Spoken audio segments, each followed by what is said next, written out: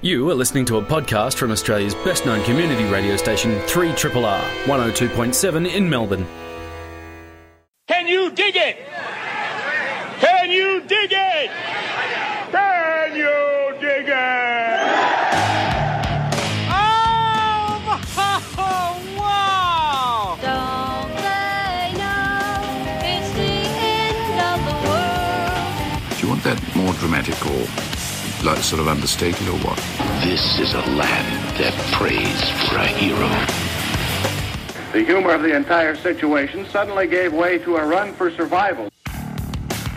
You are listening to Greening the Apocalypse on Triple R 102.7 FM. Welcome to another edition of Greening the Apocalypse. Triple R's weekly rudely rendered look into an even ruder future and some loose solutions. Just got that out. I just realised that... Loose solutions. Do I have like a small head? Because I always have to put these headphones on to the smallest setting. I had to do do that. I had the same thought. Okay. Yeah, me too. I'm hoping that, well... I think I'm good. just Thanks surrounded by three small-headed men. Small-minded, maybe. Yeah. Oh, well, thanks. I partially put me at ease. The voices you have heard are the amazing Kate Dundas. How goes? Oh, thanks. It goes well. Yeah. Yes. It goes well, yep.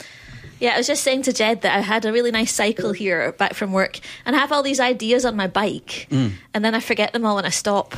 So I need to have some kind of recording that's device. Strange. Yeah, I also have ideas while riding. Yeah, what do you is it remember? about that? Does it stay in your head? No. Oh.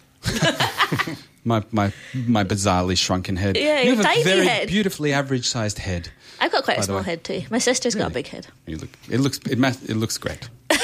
Whatever you're doing there, accessorizing, it With works. hair. Yeah, my hair accessory. Yeah. And the other voice, Jed McCartney. How are you? I'm well, thank you. I'm very well. Yeah. Also, really nice head-to-body ratio. Oh, thank you. I've often thought it. Never said it. It's really something's got to feels be right. nice. We're going to be looking at some viral internet videos. The first two are actually ones that just came across my Facebook feed, and we're going to try and pick them apart just with a bit of common sense and also a little bit of thinking informed by thermodynamics and energy literacy. And to talk us through it, or to be part of the team, we have return guest Rafael Schouten. Last time you were on the show, you taught Elon Musk a new one. Yeah. Today it's his brother, potentially. Okay. There's a kind of keeping it in the Musk family theme happening with my appearances on this show. So what you study is of some quite a bit of relevance, actually, at least the thinking behind it. So Raf is doing a master's in ecophysiology, or a type of plant science where you're looking at energy flows. It's like biology, but I'm specialising in kind of plant physiology and looking at energy dynamics. In metabolism. It kind of relates, but to be honest, I was thinking about a lot of this stuff before I was studying the science. It does help. And we know each other, and one thing that I have gained from you, and we've bounced off each other a lot, is thinking in a lot of these ways. I think a lot of our conversation is peppered with me going, oh, that's a really good way of thinking about that. And if I manage to score 1 in 10 back, I feel like I'm doing all right. I think it's pretty even. It's pretty even. We're being Oh, that's generous. Very generous. I started thinking about this stuff from your website, 14 years ago. So I didn't know that kind of evens everything. Okay. We're fast past.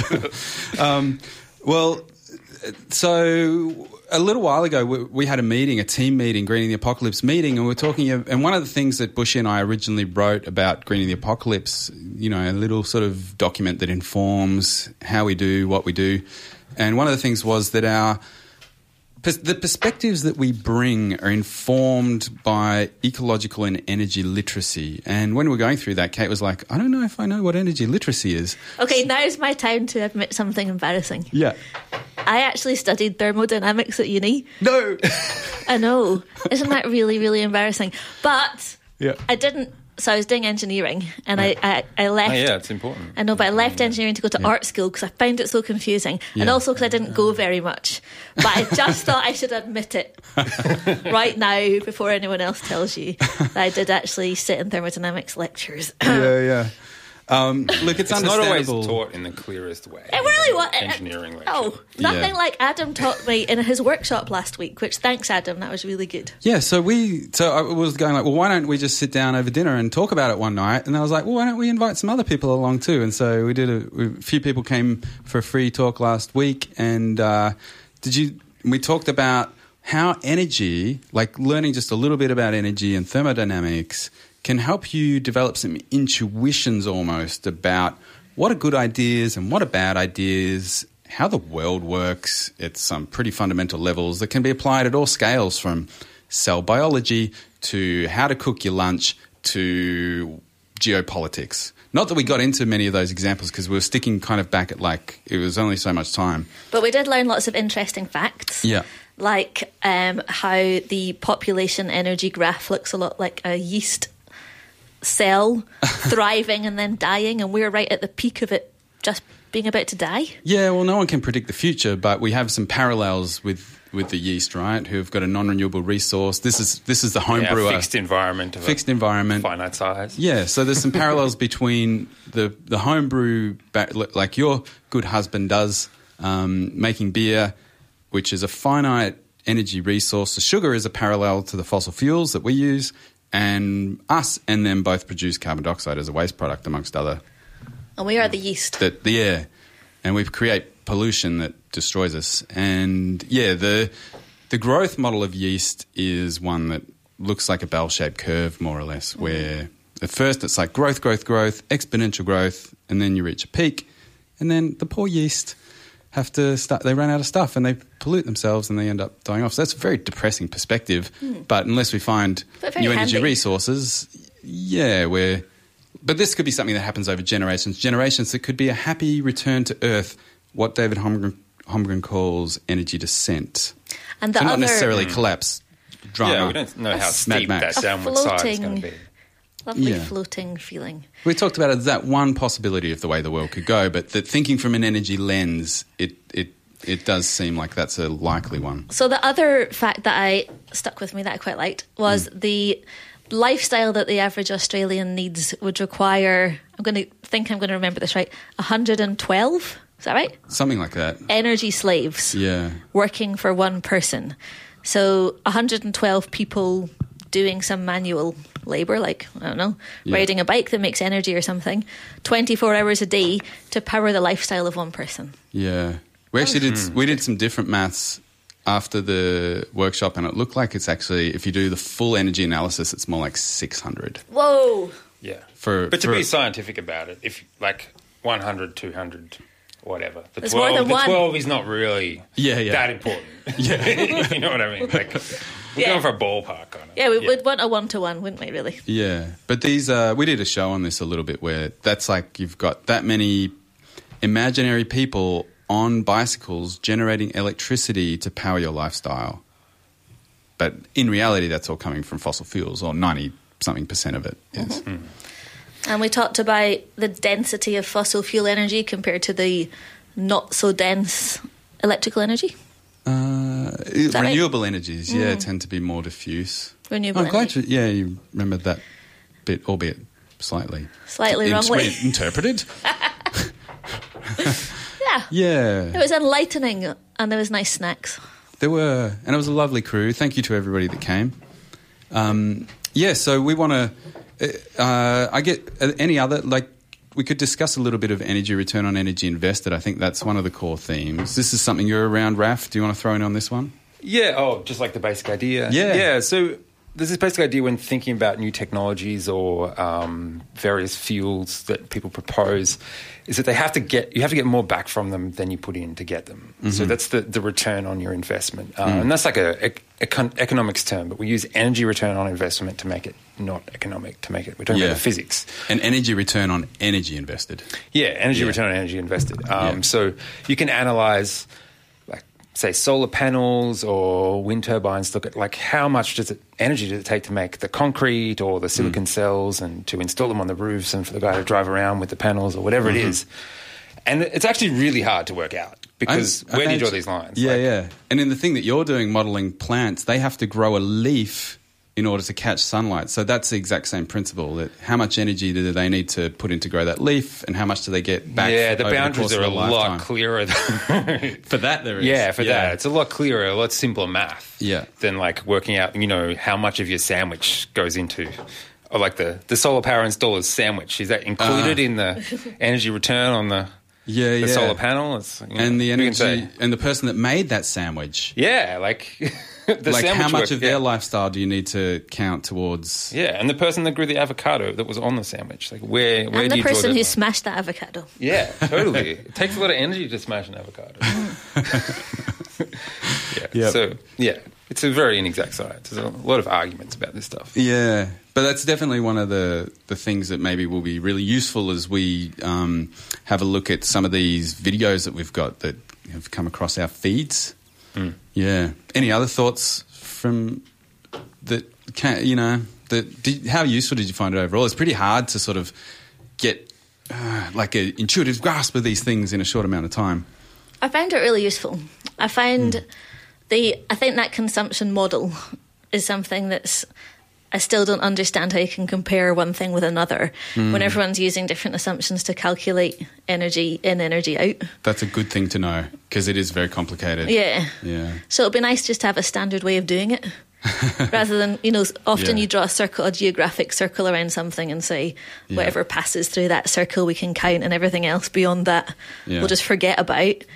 And then there's the consumption model that you're talking about where you'd think about who made the sandwich. And it's just vastly, vastly different from each other. Yeah. Yeah, but there's different vested interests wanting to draw the line in different places. Well, that's what I mean. If you're selling solar panels, you want to not include the sandwich. Yeah, but I reckon you could argue it however you wanted. Yeah, it's flexible. And maybe you need to statistically analyse all of the work done and look at the median point or something. You're such a scientist, Raf. Which is something none of us are going to be able to do. And what we really want, navigating the world, because there are all these complicated, there's all these new ideas coming across, our eyeballs, and there's also all these decisions that we have to make in day-to-day life. And in order to do that, we can't do this, massive scientific studies. Sometimes we can find them and look at them and read them, but who even has time to do that? What you actually need most of the time is just a few, what they call heuristics, rough rules of thumb, to allow us to navigate and decide which things are worth looking into more. Do you think that's down to us as individuals to influence our own behaviours, or do you think there should be more done from a kind of regulatory perspective? Education, I don't know, it's been a long time since I was involved, but it'd be nice to think it was about how do you make, you don't have to learn everything about everything anymore. You just have to learn how to look through the bullshit. And that's thinking about it sociologically, who's saying it and why, but it's also having a certain amount of literacy in scientific stuff, especially if we're talking about environmental things, so that you can make informed judgments on that as well. And some of it's really simple. Like some of it is not, you don't have to be very accurate. Some of it, say, an example I was thinking about today was the comparison of diesel oil and vegetable oils. And, a lot of people talk about using vegetable oil to power cars. But if you actually look at the math, there's 300 times the amount of diesel oil produced as vegetable oil or crude oil. So a potential segue. Yeah, let's pull up a video. Let's see how we go pulling it apart. And then in each case, there's 3 different things we're going to talk about, or at least the first 2. One of us has done some research, but what we want to do is hear from the people that haven't and just think about the thought processes that we can apply and how far we can get without research.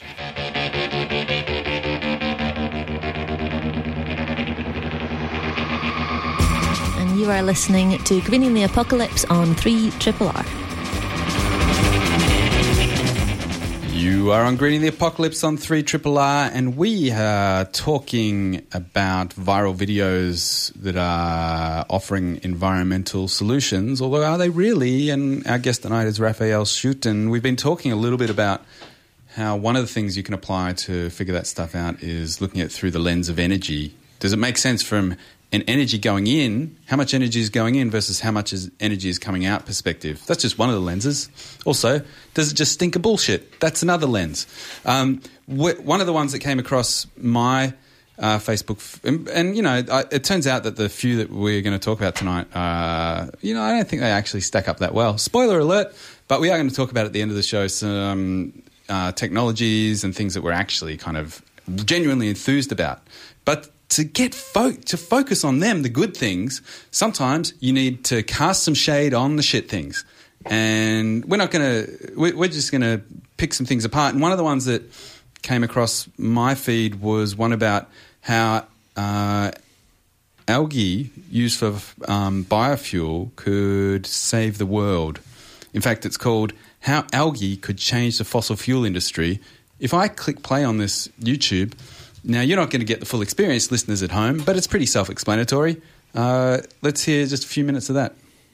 So this is the dried algae product. After we dry it, we grind it up into powder, and then we extract the oil out of it. That oil is then refined into diesel fuel or jet fuel. The fuel that we're producing is exactly the same in terms of performance as gasoline or diesel or jet. It's just a lot cleaner. I think the big difference is that all the other biofuels, you're growing it, you're just getting biofuel. In this case, every gallon of biofuel, you get 10 pounds of food with it. Dave Hazelbeck is the CEO and founder of Global Algae Innovations, a San Diego-based company growing algae on a farm in Hawaii, which he thinks could change the landscape of food and oil production. There's studies that show with algae grown to replace a large percentage of the animal feed, you could actually solve global warming to a large extent simply by doing that. Second thing is that the leading cause of global water impairment is runoff from agriculture. When we grow algae, there's no runoff. All the nutrients are captured in the algae. Environmentally is for deforestation. The leading cause of deforestation is for food production. With algae producing 40 times more per acre, that means if we plant 1,000 acres of algae, that's 40,000 acres of crops that don't need to be planted. So the work here we're doing is extremely important. The world desperately needs algae biofuels and algae protein production. It's going to have a big impact economically. It's going to have a big impact on reducing poverty, improving standards of living, because it'll create jobs and revenue in rural areas. That's why I decided to start this company, so that it could happen quickly, because it's too important for the world for it not to happen.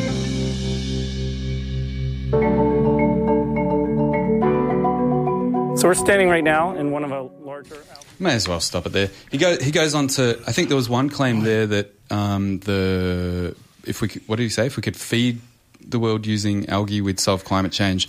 And then it goes on to say that if we could have these plants next to power stations and you pump the carbon dioxide into the water and it turns it into something fizzy, probably like Coca-Cola. But that makes the algae grow faster, or algae. I'm using his pronunciation. I want shares. Yeah. This company, it's great. So he's saying that too would solve climate change. To its credit, it does mention later in this video that there are some challenges to bringing it to commercial scale. Quite a lot of them, in fact. Yeah, but a few small challenges. Yeah. But it ends on a real high note about how, reinforcing that this could solve all the world's problems kind of vibe if we get it right. So I've done a little bit of research on this one, but I'd rather hear what you guys reckon coming in. You may have done a little bit, Raf, but relatively uninformed. Like, how would you approach this? Just and think about whether this sounds like a good idea or not. Well, I don't know much about algae, but I wouldn't have thought you'd extract a lot of oil from algae. It turns out that depends. Like algae, I don't know how we're saying it. Algae. Can be at the extreme end by dry weight up to 60% lipids or oils. Oh, wow. Yeah, right. Yeah, which is really high compared to, I don't think there's any plants other than nuts or things that are that high. Can I ask some questions? What do you need to grow it? What does it eat? Good question. They talk about it can sometimes use wastewater, so that might be sewage water. It needs nutrients in it. But it looks like they're growing in these massive concrete channels. that are quite shallow, and they've got and they these had wheels spinning. Wheels spinning to move it around. Yeah, to move it around. Can you grow it in a stacked system? So could you do like other things in the water, or just put it in the sea?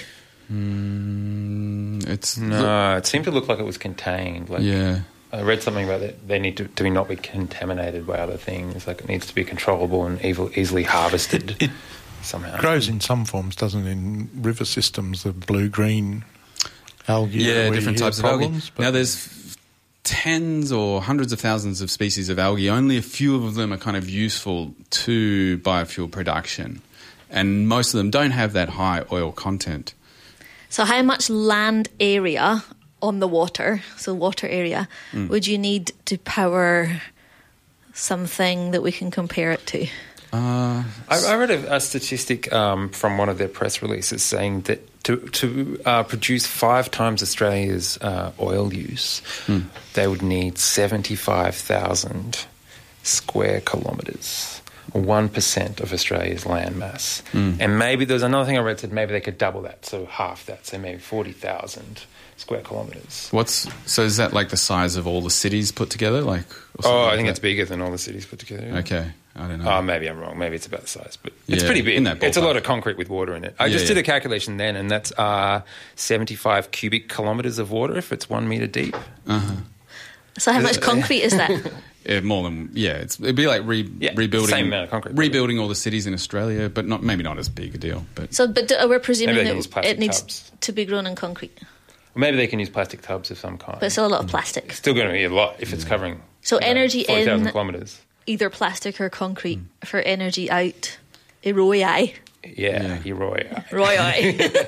Yeah. So that would be the thing that I would think first of like.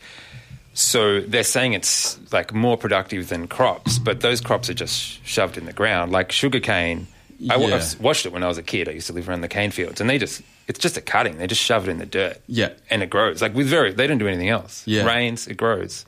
So there's no infrastructure. It's just dirt that's there already. But they're talking about a better yield, but from something that goes in a container that someone had to make and fill with water in Australia that they'd obviously get from somewhere. It's got to be fresh water. Yeah. There are saltwater versions, actually. Oh, yeah, right. Now, you had said you'd done some maths, or you were looking at the numbers of how much vegetable oil there is in the world at any one time versus how much we use versus how much petrol we use. What were the figures? Yeah, so I'd use that as a kind of ballpark figure. So I think the energy conversion between vegetable oil and diesel is fairly even. Maybe diesel's got a tiny bit more, but, so I've run my car on veggie oil. It's so you put a similar return. Litre of soybean oil into your car, it's going to go about as far as if you put a litre. I mean, don't put it into your car, but if you have... you need filters to biodiesel. Like, if you've got a diesel car, then you'll go about as far. Mate. Yeah, but I think the total oil production in food oils in the world is something like 185 million tonnes. Sounds like a lot. Sounds like a hell of a lot. Sounds like a hell of a lot until you realise that the total crude oil production in the world is something like 4,900 million tonnes. How many more times is that? That's like 300 times more, roughly, something like that. Okay. I think. So it gives you a bit of a reality check. So most of those oils are coming. There's date palm, but most of them are field crops. Yeah, and there's palm oil, but palm oil is actually the largest now, but the majority is still field crops. There's soybeans is the second largest, and canola, and various other things like that. Sunflower oil. So to match the algae oil potential with the existing diesel oil, is that even possible from a landmass? Well, it's possible because it's only 1% of Australia, but it's a lot of concrete. Well, I don't know if that did the world but it's 200 times different. I think is it? No. Okay. Well, something in that ballpark. There's way more petrol than... No, I've done the math wrong. It's 27 times difference. So that's actually nowhere near as bad as really? Before. Yeah. So we make... Okay. Yeah, that's... So for every litre of petrol we use, we have a little nip of... a little very small nip. We're still like... 1.5 kind of orders of magnitude out. And do we know how much land surface is used to create the vegetable or the plant-based oils? Yeah, I've got no idea, but what? We can make a guess. It's going to be some large proportion of world agriculture. Is it a quarter maybe? Do you think sounds something like oil's that? a lot. Yeah, be in that ballpark. Gosh, so, not including grazing land, of course, but like of non-grazing farmland. It's probably a big percentage of it. Now, so the question is, algae is a different thing. They're saying it can grow a lot faster. It's in water. I think it's got potential if you don't need to build the concrete or the plastic boulders. How long does the concrete last? Yeah, that's another question. If you're building this concrete once in 200 years, then maybe it is economical. Maybe you are getting a good return on that investment. If the concrete's only going to last 10 years because the algae, eats at it or whatever, then it's not. Yeah. Yeah, and that's the kind of thinking that, what is how long will this energy investment last for? And that gives you the math of what the return is on it.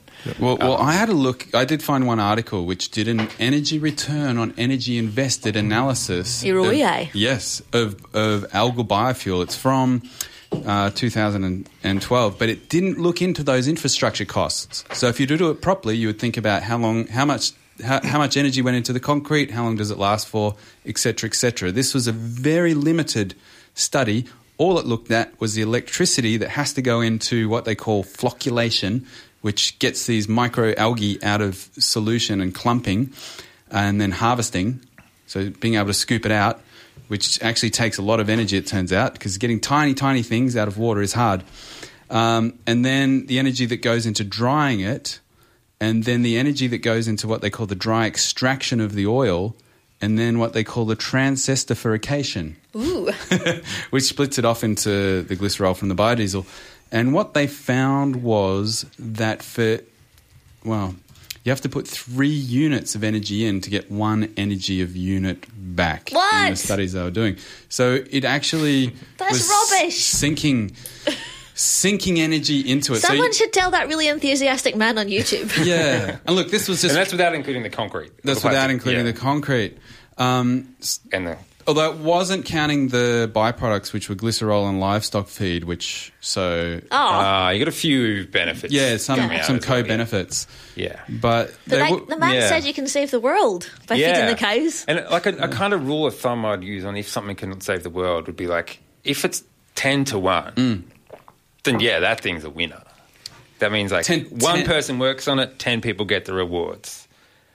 As a rough rule of thumb, if it takes one unit of energy going in to get 10 out, you have a bit of a party. And not many people have to be out there growing the algae or working in the power station or whatever, because you get, for every bit of energy you put in trying to get energy, you get lots back. That seems high. Why 10? Why not 5? I don't know, 5 is probably okay too. 3? But then with 3, you're starting to get a third of your society is involved in making this as a rough rule of thumb, we're coming from oil. It's really hard to say these numbers. I'm making mistakes every time I say any of these numbers, but roughly 100 to 1 kind of at the start of the oil boom at the start of the 20th century. So just to recap what we're talking about, you use 1 barrel of oil and you put it in your machine that drills a hole in the ground, and you drill a little hole in the ground because you don't have to go very far, and then it starts spurting out, and you have a party, and you get 100 times more oil back than what you... So that was at the beginning of the oil boom. What are we at now? People say maybe globally something like 10 to 1, so it's nowhere near as good. But algae is the other way round, according to this one study. Well, that's... Yeah. They were saying that a lot of those energy inputs come from electricity, so it's because you're heating the water and things. So if you power it with renewables... Yeah, then theoretically you could have a low-carbon liquid fuel, but you're probably better off having an electric car at that point and just charging a battery and skipping this whole infrastructure making the oil. Oh, that's So at the workshop that we had, that Adam ran last week about... teaching people about energy in, energy out, or energy return on energy invested. There was a really interesting diagram we drew that connected all the different types of energy and how you converted one type of energy to another. And something I found quite interesting was the way that you get energy from coal-fired power stations. So it starts off as potential energy. And like chemical potential, like in the form of fuel. Yeah. And then it goes to, help me out, heat. Yeah, you burn it, it gets hot. And then it goes to... Kinetic. You turn... Turbine. Well, you make... First of all, how is it kinetic? You make water expand and then... the gas moves up. Yeah, the gas moves. And then it goes to potential again. It goes to electrical from Then that. it goes to Electrical yeah. to Turn a potential. turbine. But it does all these different things. It's going like through 6 transformations. Yeah. Whereas And if it's got you- losses at every point of and the it way. has Like that's the entropy. yeah. Oh, yeah. Nice. Yeah. At every point in time. And I'd never thought about that, all of those different transformations. Whereas if you can decentralize that or have something that's easier, you're only having entropy happen once, maybe, or twice. Yeah. So the less transformations, usually the less loss. Yeah, the better. But I think the upshot on algae, it's like, it didn't look that as good as claimed, at the very least. Well, when those numbers you were talking, 3 in for 1 out versus fossil fuels that even today are 1 in and 10 out. Yes. You can see why they're still attractive. Yes. And why a whole lot of people like ExxonMobil, who spent $100 million trying to get algal biofuel happen, just backtracked from that. Let's just stick with the fossil fuels.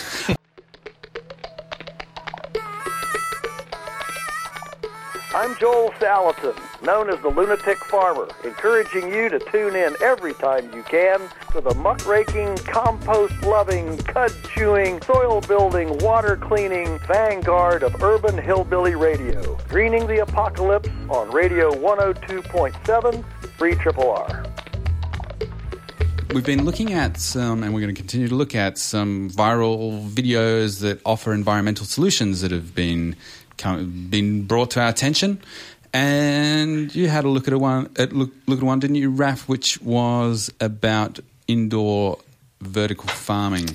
Yeah, I actually have to admit to not watching that video that much because of the cringe factor. We could play 2 minutes from it. Yeah, let's play a little bit. Right. Yeah. I didn't, yeah. Be good if I actually watch it. You can't see it on the outside, but this old industrial neighborhood is an agricultural oasis. Inside this former laser tag arena, about 250 kinds of leafy greens are growing in huge quantities to be sold to local supermarkets and restaurants.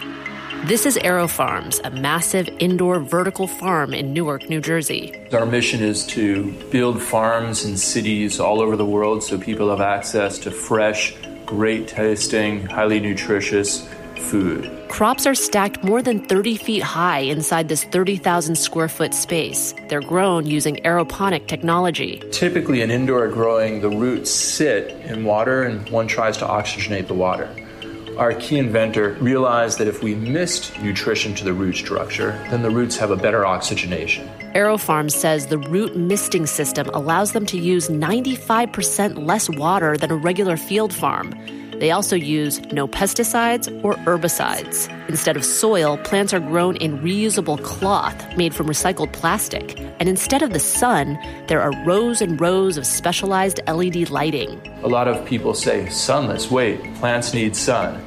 In fact, the plants don't need yellow spectrum, so we're able to reduce our energy footprint by doing things like reducing certain types of spectrum. This sophisticated climate-controlled system cuts the growing cycle in half, so crops can be grown all year round, but with a much smaller impact on the environment. There's all these stresses on our planet. 70% of our freshwater contamination comes from agriculture.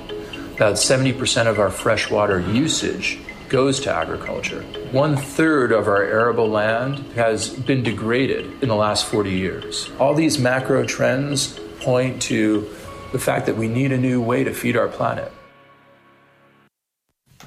All right, that was part of a video called This Farm of the Future Uses No Soil and 95% Less Water, and it was filled with images of these, like, it looked like it could have been a scene out of 2001, The Space Odyssey, only it was this kind of hot pink colour because of the grow lights that they're using. Yeah, so there's lots of plastic trays kind of stacked up on top of each other. Yeah. Quite high, actually, like a couple of stories inside, yeah. Yeah, probably 10 metres, I think. Yeah, actually, not that's pretty high. Maybe yeah, three They must be stories. harvesting them on some kind of, like, moving... ratchet system. Yeah. And then they were all lined up in rows. So there's hundreds of plastic trays all on top of each other set out in rows with lots and lots of lights above each tray. Yeah. And then there's misting systems at the bottom of all the plants on each tray. Does that? Can you visualise that, Jed? You didn't see it. Absolutely. Great description. And it's had over 4 million views and a lot of likes, not too many dislikes. Oh, you're going to dislike it. This sort of brings it's completely off topic, but it's the whole thing about how critically do we evaluate stuff like that? Because I'm sitting over here, I'm listening to it. It's great. I want some. Yeah. Well, so Raf, you did a bit of research into this one. How do you want to play this? Do you want us to give our kind of like... Yeah, I want you guesswork? you do a bit of guesswork first, and then I'll... I'm actually just borrowing someone else's research, but we've got some numbers for this that would be interesting. Okay, energy in. So there's all the energy into those plastic trays, or to make the plastic trays. There's the electricity for the grow lights and the misting thingo. Oh, yeah, there you go. And the man who was in there with the cloth that gets misted had a kind of hazard suit on. Yeah. So there's the material in his hazard suit, and why is he wearing a hazard suit? Yeah. It's very hygienic. It looks very hygienic. Very hygienic. But then there's also normal agriculture that has a lot of input. Phosphates. Yes. Well, they'll have those in here too. They have those in there too. Yeah. Okay. They did say like 1% of the use, but that is just... That's just nonsense. That's just nonsense. Like 1%. Like they basically need the phosphate to make their cells and DNA and stuff. Like, you know. Yeah, that's it. That's saying that normal farmers waste 99% of the phosphate. Farming is wasteful, but modern... Not that much. It's not that wasteful. Yeah. Like, that's money to down the drain. They're not that wasteful. Yeah. You can't make that kind of... So there's savings in water, so they say. They said 100 times as well. But whenever someone says 100 times, 2 orders of magnitude better, bam, bam, warning, warning, that's too much better. It's never going to be that much better. That's too much better. New technologies are not 100 times better. So from the energy perspective, what it seemed to me like the big, massive energy cost is that and it must be really hot in there because you're basically getting the power of the sun with some of the spectrum removed. So let's say half the power of the sun, but I think it's probably more. But you've got that going at all these different levels. How do they keep it cool? Is there air conditioning? But anyway, there's like, because for every layer of growing things, you've got to have something close to the energy of the sun coming out. And that's going to be a lot of electricity. But what you're offsetting that against is the transporting costs of getting the greens, which they seem to be growing, and other vegetables from a farm, wherever that is. Sometimes it's ridiculously on the other side of the world. That might work out better than flying a little bag of lettuce from Japan or something. Yeah. But my gut instinct is it's probably not going to work out. All that incredible amount of energy going into that small space is probably not going to work out better than the energy of because when you put that lettuce into a big truck, it's not like it's one bit of lettuce in the big truck. It's like the truck's full. And I don't think the amount of energy to transport that stuff is going to be anywhere near the amount of energy that we're getting previously for free from the sun that you're now using electricity for. Unless they're walking it to a market. So you're going to put it in a truck anyway. Oh, they look, might not I'm take assuming it as far, but forget about their transporting costs because that's the draw card. It's like right in the city where you're going to eat it. So I'm not even considering that. But let's pretend they don't. Let's pretend it doesn't exist. Well, the trucks and the planes and stuff that deliver the lettuce from far distant lands to us are often only full in one direction. Yeah. Oh, that's a good point. Yeah, you want to consider that.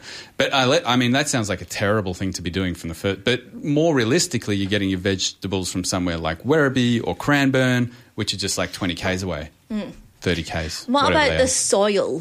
So, they don't have any soil. There's no soil. It's just a plastic mat. But if you were doing good agriculture, you could make the soil better. Yeah.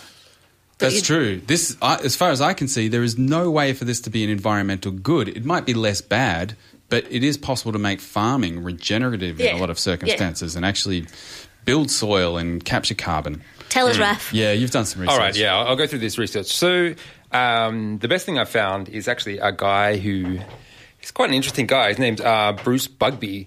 And he's the guy employed by NASA to look at growing plants on Mars. So this is a techie kind of guy who's into this kind of indoor stuff, growing things with energy that this is his thing. And just speaking of the high-tech guys, this Kimball Musk, Elon's brother, is one of the proponents of this form of he's doing it in shipping containers. Yeah, he loves this, like we said purple light, small scale, like innovative, like He's kind of pitching it like the people doing the work are the entrepreneurs. And he's just like this But anyway, skimming from them. But this Mars researcher guy.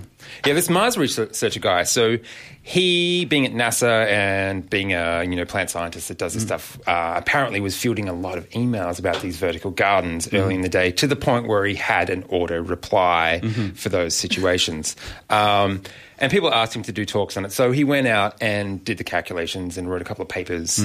So he did a really good, thorough energy analysis of all the way through of comparing these different systems. And the prognosis was not good for Kimball Musk's system. His video is called "Why Vertical Farming Won't Save the Planet." It's a bit of a, let you in on what he's talking about. So firstly, he worked out that the power, the main problem is the power for the light, basically. Yeah. So to get 1 acre of sunlight, you need $400,000 worth of energy per year. Like, you're just getting that for free on the acre of sunlight. And if anyone in agriculture knows, an acre is not very much. Yeah. Like, these things are measured in, like... Yeah, so it's 4 kind of standard house blocks. Yeah. You need, like, $400,000 for that. And that's not counting the cost of the lights, just the running costs. Yeah, that's just the electricity. That's none of the infrastructure or anything else. And then people are saying, well, we can power it with solar panels. But it's like, firstly, this is the very fundamental law for energy analysis. Solar panels have to have a loss. Laws of thermodynamics, they have to give you back less than they get from the sun. They're about 15% efficient? Yeah, entropy? 15%. Entropy, yes. Entropy, that's the way. Even if they're 20, let's be generous, say 20. So they're 20, you need 5 times the area of solar panels than you would if you just used the sun. So this thing is like, just from that, it's insane. Even if solar panels were really good, you can never use less area of solar panels than you would just having the plants out in the sun like they always have been. Yeah. So that's basically, I don't have to say any more than that now, but I will continue just to flesh this out. He worked it out that to grow a kilogram of dry weight, you need $32 in electricity. He did a really good calculation looking at the moles of photons coming in and comparing them to how many grams you could make, with all the assumptions being the best possible growth from any leaf. Okay. So you've got your kale chips, kilo of those. Yeah, kilo of those, $32. That's some expensive kale. So basically he worked out like... That's just the electricity cost, not paying the people. Yeah, not paying the people. The only way this could possibly work... No seasoning on them. Maybe basil. Basil is expensive. Might work for basil if you can get a contract with restaurants or something, because you can provide that stuff all year, day and night, whenever, basil. So you might... Or weed. Weed, totally, yeah. Obviously, but people weed. are running viable businesses, Anything aren't they? but drugs, yeah. People are doing this, so how does the economics work? Yeah, I think they're growing like microgreens and things like that. Things that are expensive, things. yeah. Okay. Especially the microgreens industry, and they're like, $30 a kilo kind of deal. Yeah. So you can break even in those kind of things. But then, this... He made a comparison with conventional farming, and really the cost of transport is not that much. Yeah. If you're shipping right across the United States... The energy cost of transport is low. Shipping right across the United States is bad. That's like half the total cost. Yeah. But it's not 10 times the cost of farming. It's like the same. Yeah. He's actually the best result in that was like small-scale greenhouse growing near a city is the best thing you can do, but without the lights. And the lights are an order of magnitude worse than conventional farming. Energy-wise? Energy-wise. Okay, so 10 times as bad. 10 times minimum. as bad.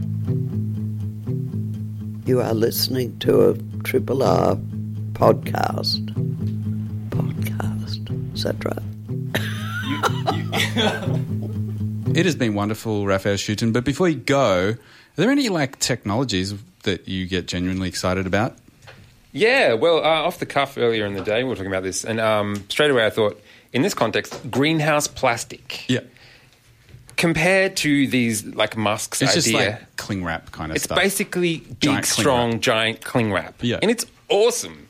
Why? For why? what? What would you do with it? Because, you make a greenhouse, it makes it warmer, the plants grow faster, it protects them from the wind, so they don't break. Plastic on a greenhouse. Yeah, it's I just thought plastic. this was some newfangled thing. No, it's just some old greenhouse thing. Plastic. But It's just the this point is the real we want kind of newfangled, but a lot of the things that are really great are daggy. Yeah, they're daggy. These are boring things. It's just a sheet of plastic over. But like, actually, Kimball Musk does not get laid by saying greenhouse plastic. I'm gonna hoop houses for save the world. Like, but hoop houses are awesome, and they have increased in use heaps in the last decade because they're awesome. They reduce transport. They reduce like heating use in places where they need like warmth to grow veggies and stuff. So it makes a little microclimate. You can grow different stuff closer to cities. Yeah, totally. By using plastic. Yeah. On a greenhouse. Or you can grow it in Scotland. Like I was in Scotland and they were growing veggies like... Because Scotland's the best place in the land. It's and great. You can do whatever you want But there. they want to grow their own veggies there. Like, What about glass? That's awesome. Well, glass has a lot more energy cost. Break, it's a thick thing. You need to heat it up really hot. Like the plastic is really simple, It's not dangerous. And you can wrap it up, unlike you can glass. wrap it up, yeah. How long does it last? I think it's like a decade or something. Seems reasonable. Yeah. Yeah. Except for, bit of a hailstorm on your screen. But anyway, it's pretty... Big bounce. Yeah. That was great. Like, so low tech. There was some BBC thing into what the greatest invention people thought there was, Sliced bread. Well, no, it was people voted for the bicycle. And it's like, you barely even think of it as an invention. It's been around so long and it's kind of daggy. But it's awesome. This is the next level of you wouldn't. I would even really think of it say as that an if we invention. weren't on an agricultural theme tonight, but kind of stuck with the Nothing better than a bike. A lot of underappreciated things. Tape. People just took some flat stuff and they made one side of it sticky. Genius. Velcro. Yeah. Brilliant. I was thinking I was thinking more high tech when I was considering this question. So I was like, and this is controversial, but I know GMOs are like everyone's hates them and stuff if they're a bit lefty or greeny or whatever. But the part of that's the economic model around it, not the technology itself. Although some people would disagree with that. It's just like, they would, yeah. But with CRISPR and these much more tailored and exact GMO technologies, I What's feel like CRISPR? It's complicated, but it's like a much more sophisticated way of doing genetic engineering. And there's potential for like these things that could change the world, like edible oaks, which they are edible already, but to be developed because they're just so hard to do. It's a multi-generational effort, and it's really hard to do a breeding program for that. But you could produce Edible for who? For humans. People, and they're really drought hardy, and that could change the world. But you That'd just be a have to pretty good open return to on investment too. Yeah, it'd be energy return on trees just grow. You just pick them up off the ground and This has been our first April Amnesty edition of Greening the Apocalypse. Thank you so much for turning the knobs and pushing the dials. I'm not sure if I got that the wrong way around, but you did, Jed McCartney. My pleasure. Thanks. You're going to be back next week, Kate Dundas. We don't know what we're doing, but we're back for a mysterious show next week. That keeps us on our toes. I feel Thanks more so energy much literate, Oh, that's great to hear. Yeah, thanks everyone for that. You'll be walking around tomorrow going, entropy. Fiori. Everyone aging even more rapidly around you. Yeah, I get that. You've been listening to a podcast from Australia's best-known community radio station, 3RRR, 102.7 in Melbourne. For more podcasts, information about upcoming events and our live stream, please visit our website at rrr.org.au.